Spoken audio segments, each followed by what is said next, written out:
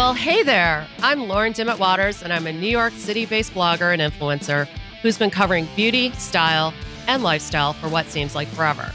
But now I'm a woman in midlife who wants to discover all of the secrets to growing younger. I'm ready to explore topics that deal with health and anti-aging, especially when it comes to beauty, fashion, wellness, and longevity. I'll find the foremost experts to unearth what's new, what works, and even what you shouldn't waste your money on. I'm on the hunt for the latest and greatest discoveries and strategies to help us all get through this journey called life with a little humor and a lot of attitude. I want to keep fighting the fight so we can all grow old ungracefully. So welcome to Beauty is a Bitch. Hey everybody, welcome back to a new episode of Beauty is a Bitch. And incidentally, this is going to be our last one for 2022. So without further ado, I'd like to introduce my guest to you. Her name is Georgia Foster. She is a clinical hypnotherapist and voice dialogue trainer. She is known as the go-to expert in the UK and Australia for food and alcohol issues. Georgia has written many books and developed a number of online self-help programs about self-esteem, anxiety, emotional overeating, and drinking. Georgia has been featured regularly in media outlets such as Good Housekeeping, Psychology's Magazine, and the Times newspaper. Oh, and The Morning Show, and more about her unique and highly successful approach, and is a regular speaker on the power of the mind. Hi, Georgia. How are you? Hello, welcome. Welcome to my world in Australia. Yeah, welcome to New York. This is quite a time difference here. I love having guests from all over the world on, and we are going to talk about something very timely considering the new year is coming up, and a lot of people talk about dry January. And we're going to talk about that today. So let's start with this. What are your thoughts about dry January? I think it's a great idea as a way to just take a break from the booze. You know, like I think if you're a regular drinker, then January is a good time because it's the beginning of the year. It's a great health goal. It's also for a lot of people who drink, alcohol on a regular basis, might want to get rid of their booze belly a bit. Look, I think it's great. A lot of my audience do dry January just to heal the liver a bit, because we know the alcohol is not good for the liver, too much of it. But then equally food is as well. So I always say to people, don't just think about when you quit the booze for the month. You got to think about helping your liver heal, do a double whammy while you're at it, and make sure you're having sort of unprocessed foods and foods that the liver recognizes. So, but the thing about dry January for me, I have a program called Dry January that people can buy. But the thing about it is I want people to go back to February drinking in a better way. So, my work as a hypnotherapist and the psychology that I'm trained in is really about, so how your mind works, it goes on default. So, for example, if you go through January and don't drink, which is absolutely fantastic, but you go back to February and you drink the way that you normally do, which is what we tend to do, is then the habit's still there. The over drinking habit's still there. So what I'm saying is, with the power of your mind, you can, instead of using this, the same old default position, because the mind is very lazy and it habitually says, right, so, oh my goodness, you're back at work and your stress is, the stress at work, or your boss isn't very nice, or you're having an argument with your partner and you think, oh, I'm just going to go and have some wine or whatever. Your mind, because it works on your vulnerabilities, and it's really, your mind does a lot of things, but one of the most important things emotionally is it will want to keep you protected. And vulnerability can be stress. Another one is boredom. Like when we're bored, we tend to want to drink to entertain ourselves. Stress, anxiety, insomnia. There's so many reasons why we drink. And if your mind has a history of using alcohol to deal with those emotions, you can have a fantastic dry January. But when you go back to the booze, you will tend to go back to those old habits. And that's where I step in with my programs. It's just like your mind will continually, your conscious mind will say, yeah, let's go for it. I'm not going to drink today. But if you've had a stressful day, your vulnerability, it will go ding, right, it's got to be the gin and tonic, ding, it's got to be the beer. And you think, why? I don't have any willpower. I'm like, Yeah. It doesn't exist. You've got to get both parts of the mind to be congruent to get the goal set really well. So I'm more about damp January, which is a terminology that quite a few journalists have been talking to me about this past week. And damp January is, so in Australia, January is not a good month for us to not abstain because it's our hottest month of the year. It's our summer vacation time, right? All right. Okay. All the kids are off school, right? So Aussies don't tend to do it. But when our kids start the new school year in February, everybody in Australia does dry February, right? So it depends where you are in the world. But for me, damp January is a better option because we're doing barbecues and everything. So a lot of the Aussies like it. But I was talking to a couple of journalists and they were saying, well, we're really pro damp January because it means you can still drink, but you're not completely abstaining. So it's really about just drinking a little bit less, increasing your alcohol-free days, but not abstaining completely. I think that seems more manageable. So what you're saying is a lot of people go into dry January and come out of it not with the same behaviors that they had in December. Is that basically what you're saying? Yeah. I mean, you can choose to go to default position or, I mean, as I said, I think January, it could be sober October, any month of the year. I think abstaining for a month. I try and do a couple of months every single year not drinking alcohol because I think it's a good thing to do. But the liver regenerates itself. But, if you're going to set those health goals, you need to think about your food consumption as well, definitely. Yeah, I would think, and working out, everything that's like healthy for you, I would think. But why do you think people drink too much? Well, exactly for those reasons I was talking about before. Emotions are really powerful, but what people don't understand, or a lot of people don't understand, is when we drink alcohol, we produce dopamine. So we're not getting hooked into the alcohol, we're getting hooked into the chemical reaction. So I'm trained in a fantastic psychology it's voice dialogue, but I call it inner dialogue because I work on a deeper level. And the theory is that we're all made up of many parts or sub-personalities. And there's one personality trait we all have called the inner critic.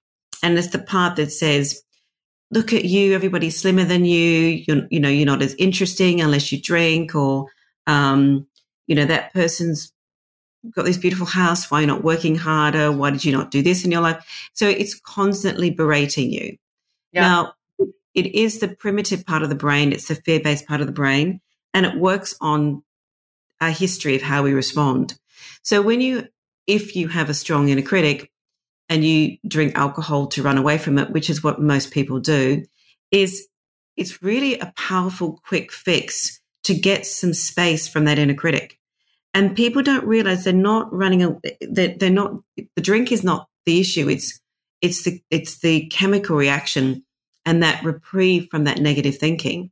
So people then the next day think, oh, I'm going to have a drink just to calm myself down, or just to relax, or just to. A lot of people use alcohol to be present end of their working day.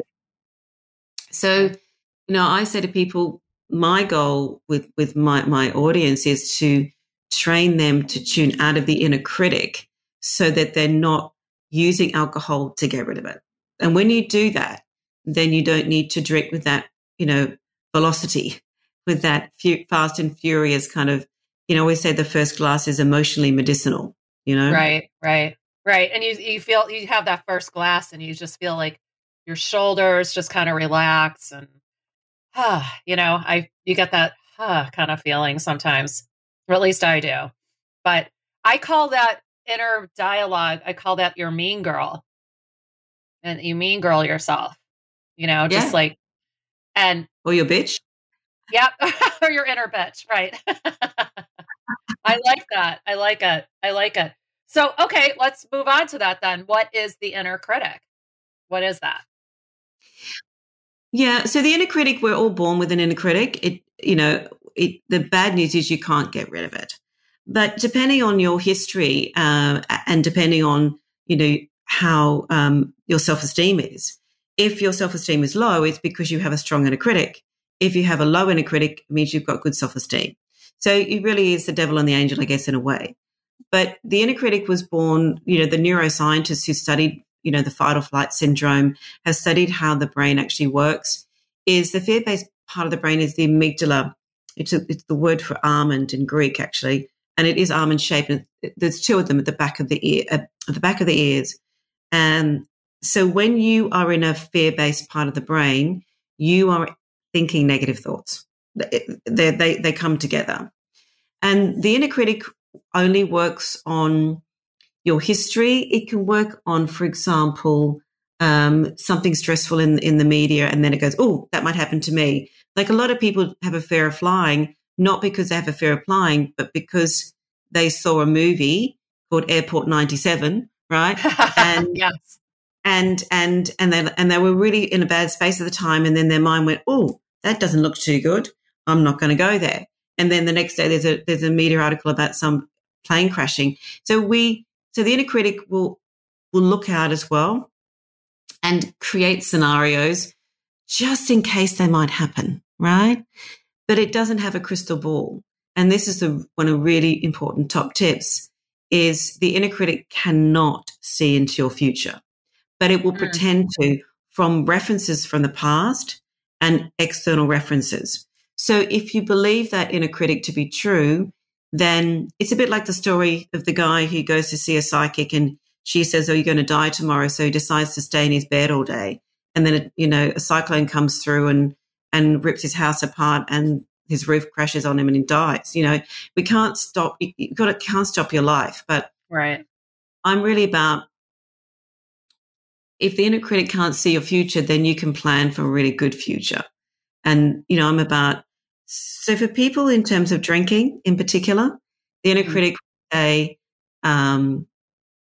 we talked about the all or nothing thing, which is more the perfectionist style drinker, either drinking a lot or abstaining. Mm-hmm. But the inner critic is the part that will say, you're going to go out with your friend tonight, you're going to drink too much. I know you're going to, be a mess the next morning and you're going to regret what you do. And then it can be a self-fulfilling prophecy. I was just going to say, it sounds like a self-fulfilling prophecy. Exactly. Okay. Because we don't believe it's the inner critic. We think it's us. Right. But what I'm saying is it's not you. It's a particular personality trait. It's a particular voice. Mm-hmm. And it's not based on truth. It's just an opinion. It's actually a bad habit. Mm-hmm.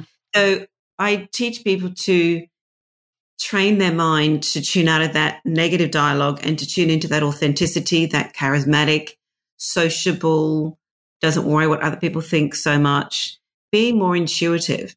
Because when you're in that space, you're not in the fear place. You're in the prefrontal cortex, which is the space in the middle of your forehead, just above your eyebrows. And the sages used to talk about this, this third eye. They used to talk about, this is the very spiritual connection. But now the neuroscientists are saying the sages got it right, absolutely right. When you're in a good space here in the middle of your forehead, when you're focusing, that part of your brain lights up when you're in a good space. So I'm about saying before you drink, what would be really good is to get you into that prefrontal cortex part of your brain, which can be induced by laughter, love, like a really fun piece of music. You can break that state quite quickly. And there are, some tips to do if you're having I've got to have a drink moment.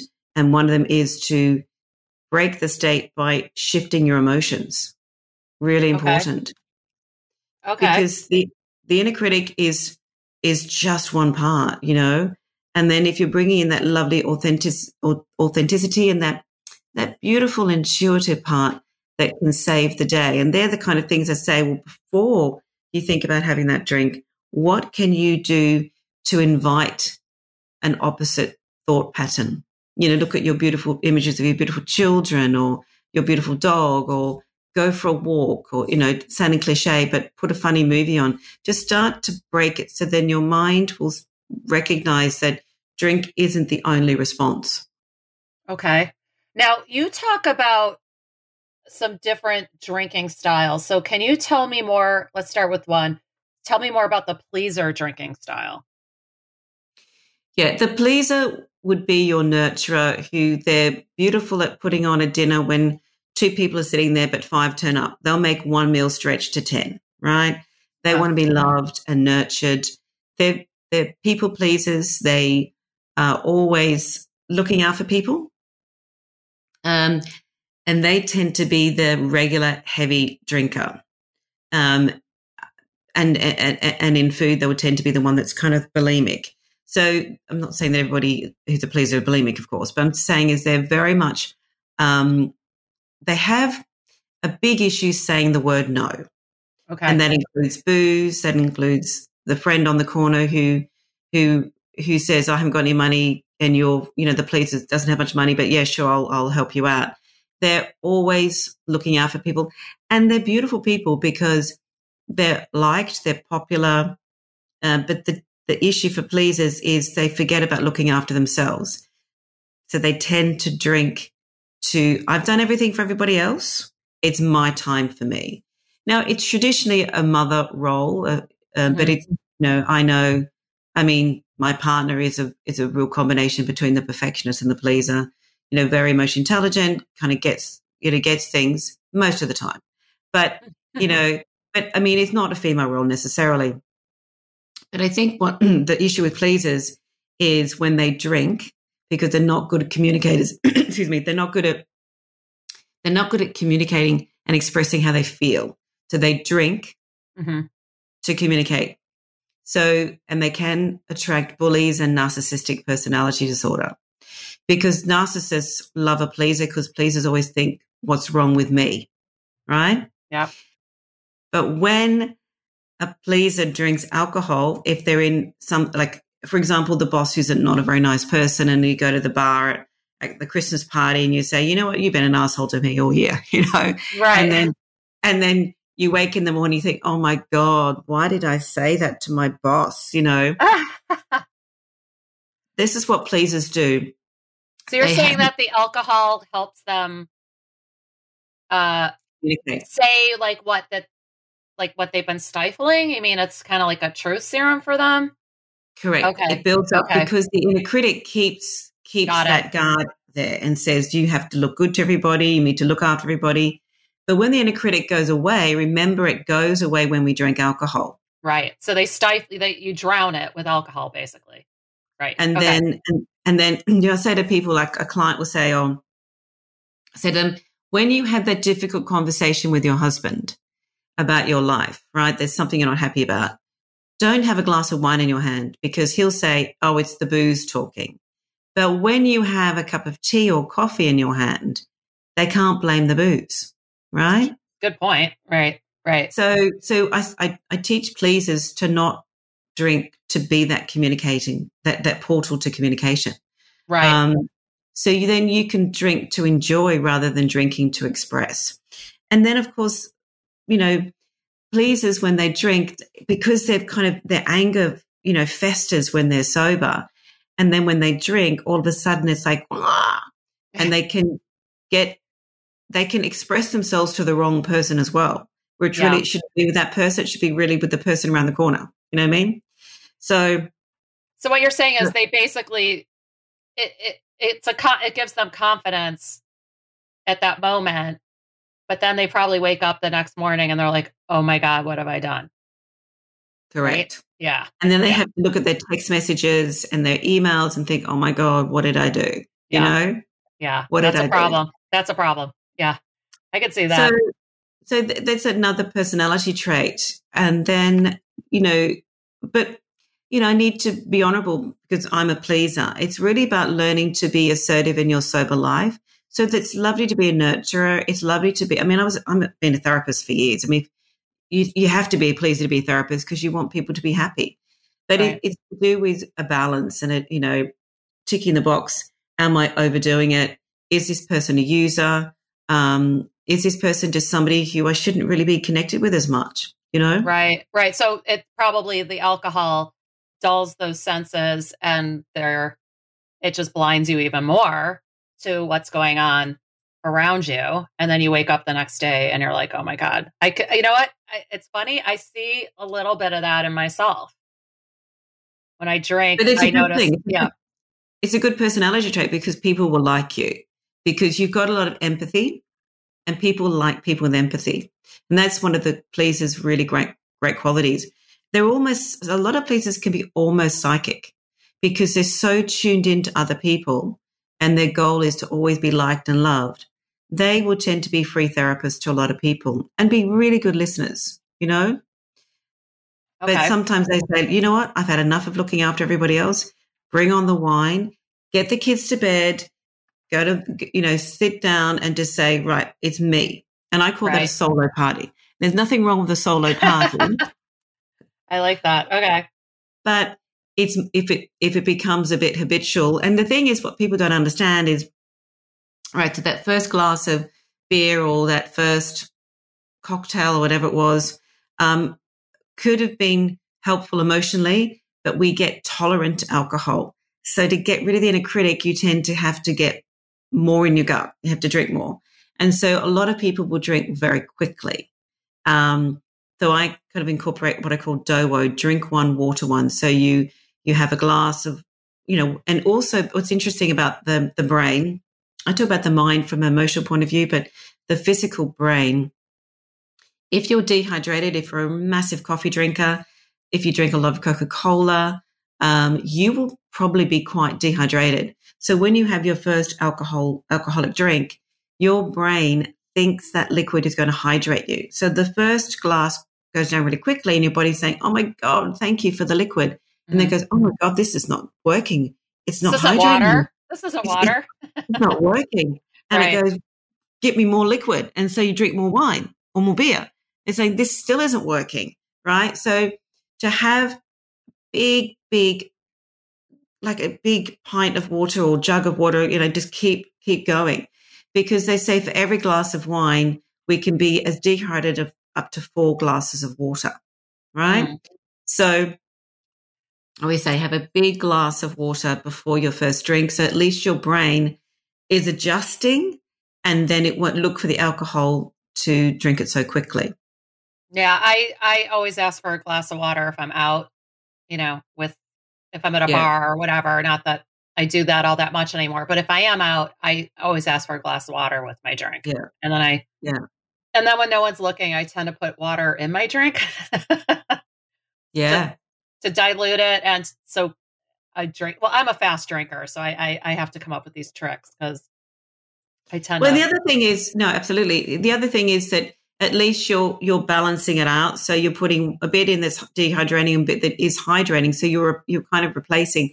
But more importantly, your liver is going to thank you because it's able to process the alcohol better. And really, you need to eat something when you're drinking as well because the liver metabolizes alcohol better with food. Yes, that is for sure. And, I've also found as I've gotten older, I can tell I'm not processing alcohol as well. I know I'm not. And I feel it differently than I used to. I drink less and it has a greater effect. I have a hangover a lot easier than I did when I was younger. And then when I do have a hangover, it takes me longer to recover. I just can feel that it's really, wreaking havoc on my body. So I can see why, taking a break is good. But let's talk about the next personality type. And this is or drinking style, the perfectionist drinker. Tell me about that one. Yeah, that's the all or nothing drinker. So that's the person who is literally abstains all week, right? Mm-hmm. And then Friday night, Saturday night, and Sunday they cane it. So they don't have what I call the middle ground of drinking. So what really the psychology and the habit behind it is the perfectionist they're really good achievers.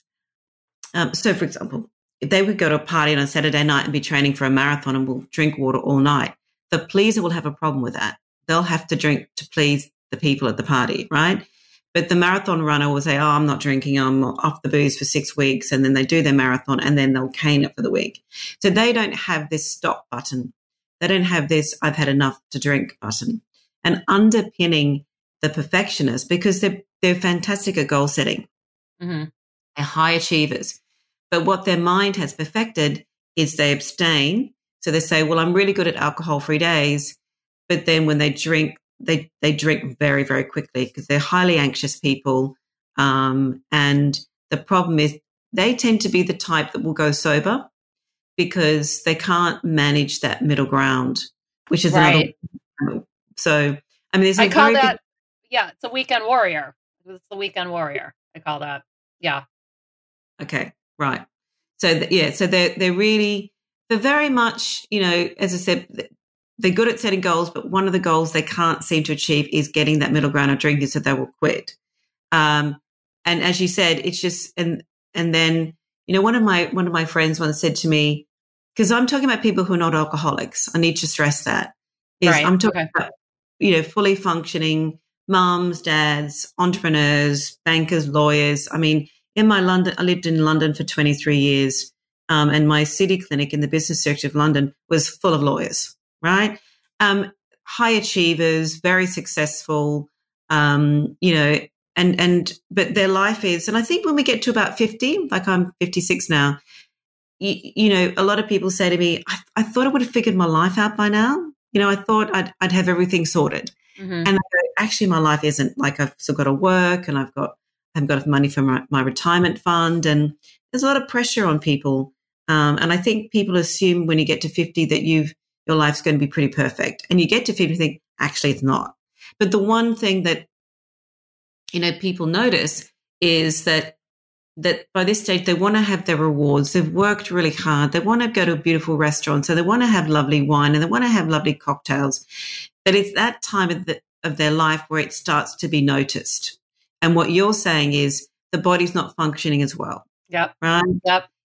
And I think that's where a lot of people tend to, my program, my 7-day program, which is about drinking less. I mean, obviously January, we have a dry January program as well, but really I find a lot of people say to me, I've just realized I'm just drinking too much.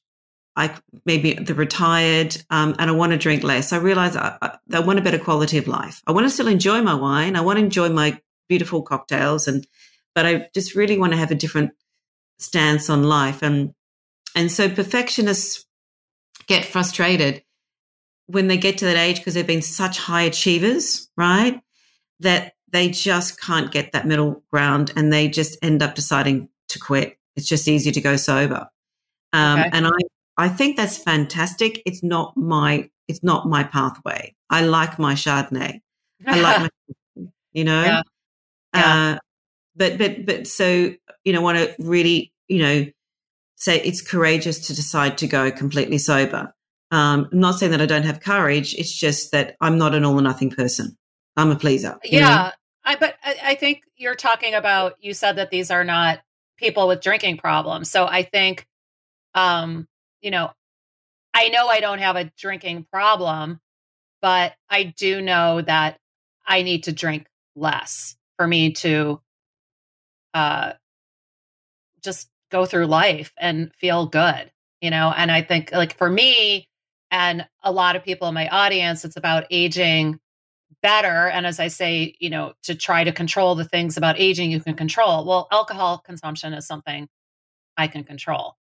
So if I don't feel great, I, like, for instance, I can't remember the last time I got drunk, because I now get to a point where I get a buzz and I'm like, okay, I'm good. And then I switch to water. I don't want to go past that, because there's a whole lot, as you said, the things that the pleaser says that come out of the pleaser's mouth when they've been drinking. I don't want that to happen.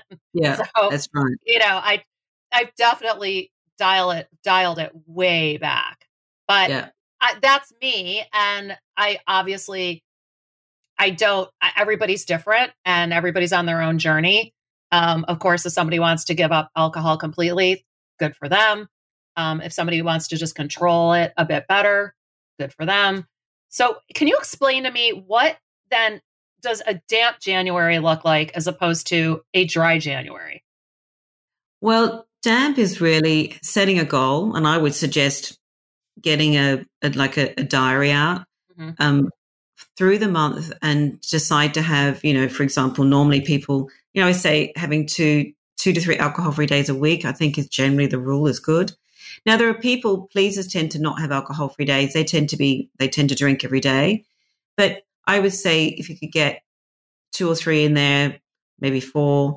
But then when you have that drink, it's instead of having 3/4 of a bottle of wine, is that you get it down to even if it's half, just to set a goal, get the water in. And also, more importantly, is look at this as a beautiful way to start to create a new habit. Right. Because your mind is, as I said, it's very lazy. And so it just needs some references. It needs a bit of library. It needs a couple of references there so that it can build on that. So the month of having a damp January would be great because it means that what you are offering your mind and body is another way to be healthier, I mean, obviously drinking less, when the biggest comments I get is, oh my God, I really have lost a couple of kilos. And in fact, some people, you use pounds, don't you, in the US? So, it's okay. I know what you meant. In fact, talking about that, on average, somebody, when they do, go on dry January, which is obviously completely abstaining, is they can lose like 7 pounds just by not having the booze.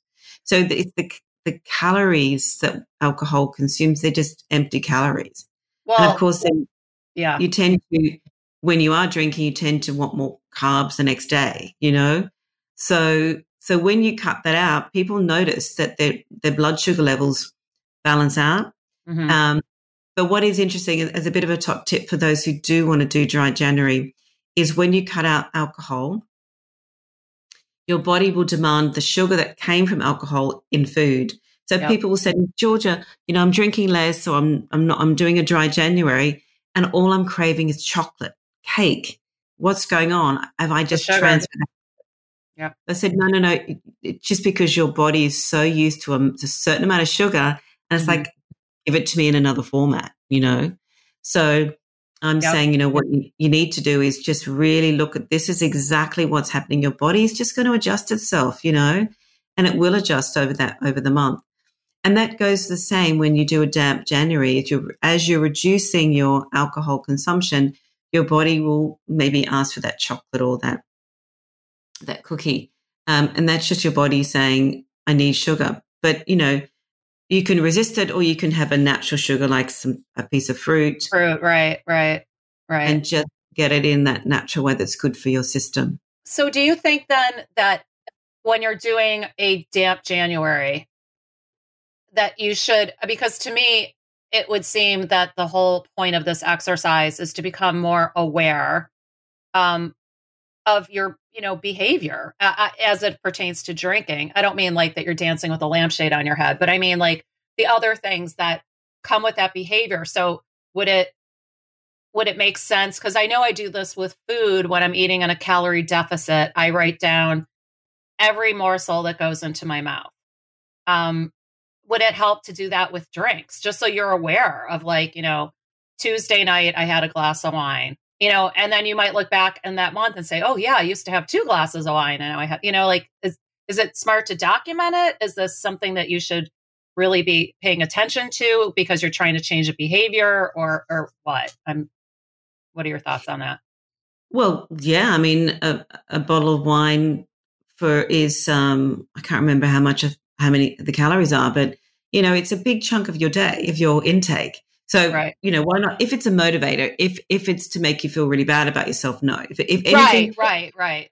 Yeah. So if it's going to trigger the inner critic, stay away from it. Right. Got it. Understood. Okay. So it's to do with emotionally where you are at the time.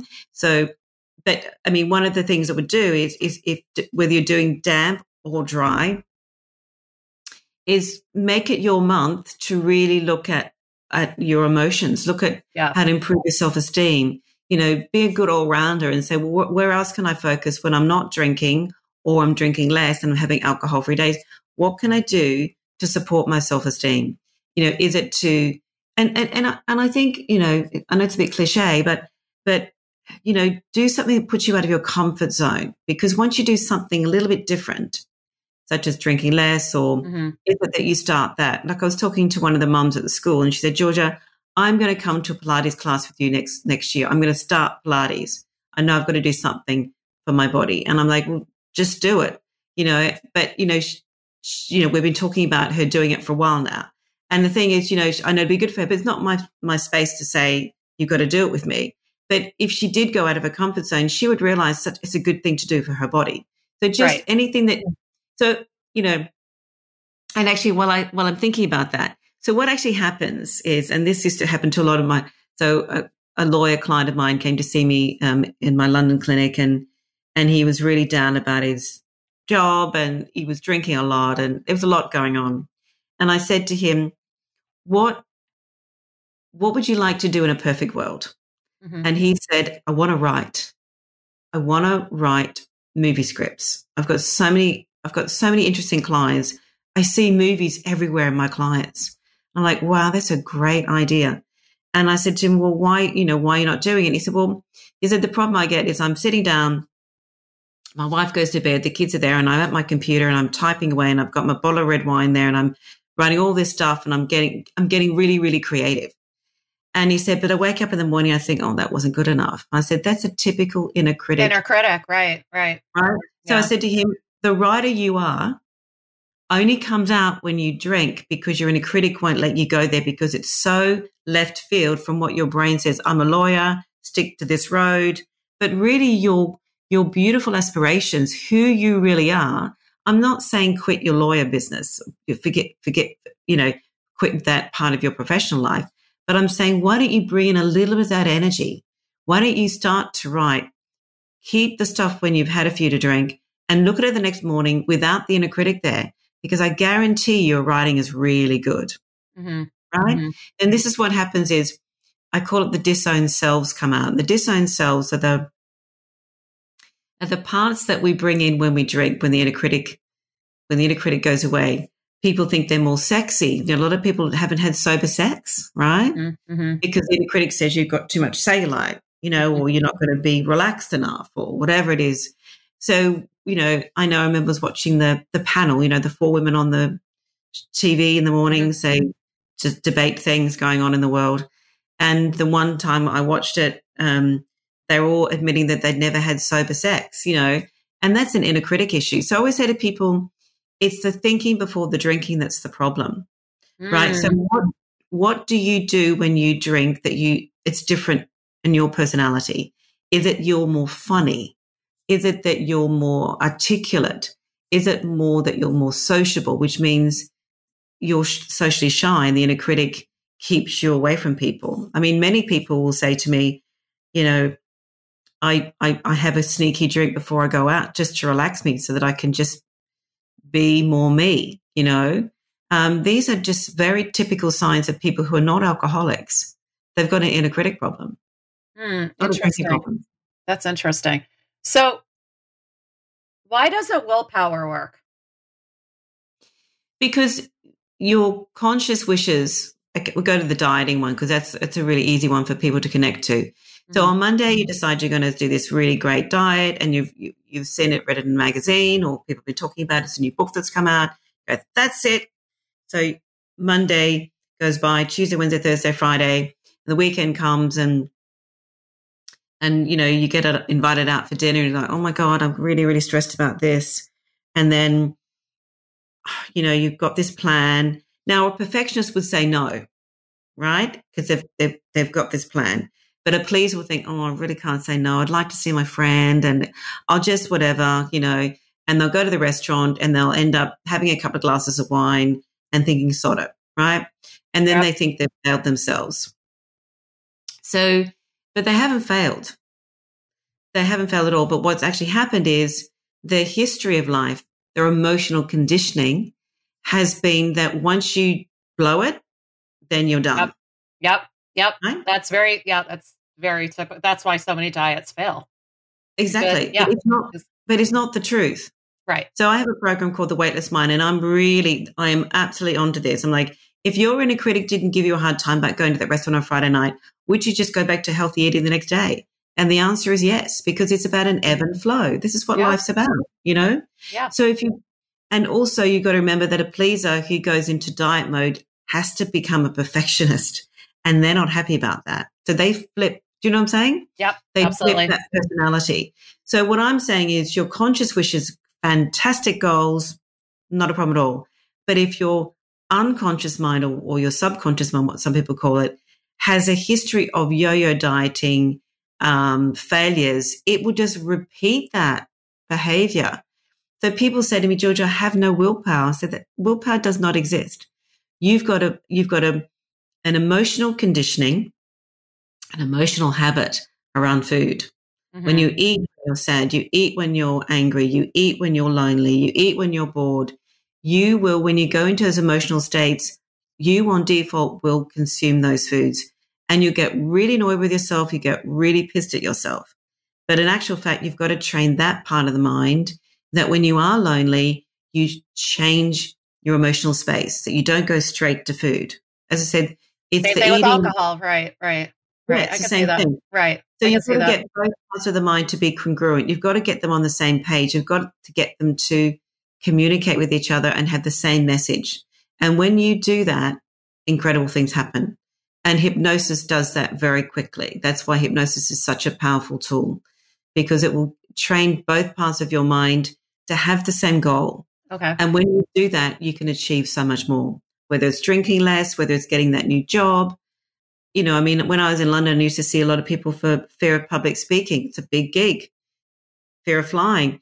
But, you know, as soon as you take that person hypnotically, which is just a stage between being awake and asleep, we all go into hypnosis. You can't not be in hypnosis to go to sleep. You know, I had a woman who emailed me and wanted a refund for one of my products once. And she said, I went to see the best hypnotherapist in the USA, and she told me I couldn't be hypnotized. I'm like, well, you must be very tired, because it is that beautiful window, that space between awake and asleep. And in order to go to sleep at night and wake in the morning, you have to go through that brainwave activity. So it's just a lovely way to, I mean, I call myself a progressive therapist rather than regressive. I really work on the neuroplasticity in that field where your brain can change. You need to teach it. You need to change the train tracks and go to a different station. There you go. Really, yeah, the best way to do it, the quickest way and most effective way, without saying, you know, my mother did this to me or my father did this to me. It's like, well, we're done. We've gone. That's you can't change that. Right. But how you change is your philosophy to it and your state going forward, and say, well, I'm responsible for me, and I'm going to make this change for me, you know? Yep, absolutely. So here's my last question for you. What are you have any top tips for people to drink less? Yeah, as I said, water, DOWO, drink one, water one. Mm-hmm. Make sure you're eating something when you're drinking to help the liver process. And another thing that's really important, is get a really good probiotic. We actually have a liver supplement for drinkers. So because they're vitamin Bs, when you drink alcohol, one of the reasons why you get really hungover is that your vitamin B gets depleted when you drink alcohol. So a really good multi-B would be good. A really good probiotic, because alcohol can be like bleach for the gut, and it gets rid. Alcohol can really deplete a lot of things. So get a good liver supplement that's good for you, probiotic. And I think the thing is, before you drink, just work on your emotions. Keep an emotional diary for a week. What are your triggers? Is it that you're lonely, you know, and it becomes your friend? Is it a way to communicate? Are you socially shy? You know, start to think about ways to break that state by, if you're bored, find something else to do. You know, if your normal, you know, beer o'clock, wine o'clock is 5 o'clock or 6 o'clock, stretch it to 7:30. Like a lot of people say to me, you know what's really interesting? Once I've had my main meal in the evening, I'm not that interested in alcohol. It's that pre-dinner thing, right? So make it later. If you want to have an alcohol-free day, do something. Don't do your tax return, right? Because then your mind is having alcohol-free days with something that's really boring and arduous, and then you really need a drink, right? Yeah, something that makes you happy. Exactly. Right? Okay, got it. Exactly. All right. All these things will be really helpful in terms of breaking the state and doing something different and shifting your, because really what I'm talking about here under this is shifting your emotional state from being anxious or fearful or negative to a better place. And the more you do that, the more your mind says, I'm getting those endorphins, I'm getting that dopamine, and I don't need the booze because it's looking for the dopamine. Got it. Yep. Understood. Okay. So this is more an emotional type of exercise than it is really about the alcohol. I mean, correct. Right. Okay. I think, okay. And I like this. So you and I were speaking before. I can get on board with a damp January. I always think that like an all or nothing approach is a recipe for failure in my mind, for me. So, I'm not like an all or nothing kind of person. I'm sort of like maybe cut back a bit, moderate, I just don't, I don't do New Year's resolutions either because it's like an all or nothing kind of mentality in my mind. I set intentions. Well, I think that's a good point to make just to finish off is that if statistically we know what happens with New Year's resolutions and that's simply the inner critic. That's the inner critic. The inner critic going, oh, yeah. How long are you going to last? Yeah. So we need to make sure that, that before if you hear an inner critic comment, you say, then you replace it with something of the opposite. Yeah. Because the more your mind hears and feels those words, the more it gets it. Right. Exactly. That's why I try to take those things out that could be an inner critic where I can mean girl myself. I try to maybe not do those things. Besides some of it, I know at some point I'm going to forget and have a glass of wine. Something's going to happen. Yeah. I'm going to fail somehow. Well, then the goal is to not fail, is to be kinder to yourself and have a balance. Exactly. And someday And that's what I'm always preaching. Like we need to be kinder to ourselves. So if, doing a dry January, is not going to be kind to yourself, then go damp, cut back a bit, maybe, be aware and write down those emotional behaviors and how you're feeling. And, notice to me, to do anything like this, I hope, there's a benefit, like you learn something, you help your health, something beneficial comes from doing something like this. Yeah. That helps you moving forward. So I'm totally on board with this. I just thought this was a great topic to talk about now, especially since New Year's is coming up. This is great. Is there anything else you'd like to add before we wrap it up today? Or no, just thank you for having me. And if anybody's got any questions, obviously they can contact me at my website, which is georgiafoster.com. And, anything that people want to ask me in terms of drinking or food or anxiety or self-esteem, that's what I specialize in. That's great. And I'll put all of this in the show notes. I'll have a link to everything in the show notes. Thank you so much. This has been very interesting. So we're going to wrap it up. If you've enjoyed this episode, please be sure to leave us a rating and review on Apple Podcasts. It really helps us out a lot. I have a new pro-aging podcast bi-weekly, so please contact Lauren at fountainof30.com for sponsorship opportunities, although we might take a little time off for the new year. So thanks everybody for listening. And remember, it's really about shifting your emotional state, whether you choose to do a dry January, a damp January, or just a regular January. So take care, everybody. Happy New Year. Be well. Bye-bye. Bye-bye, everybody.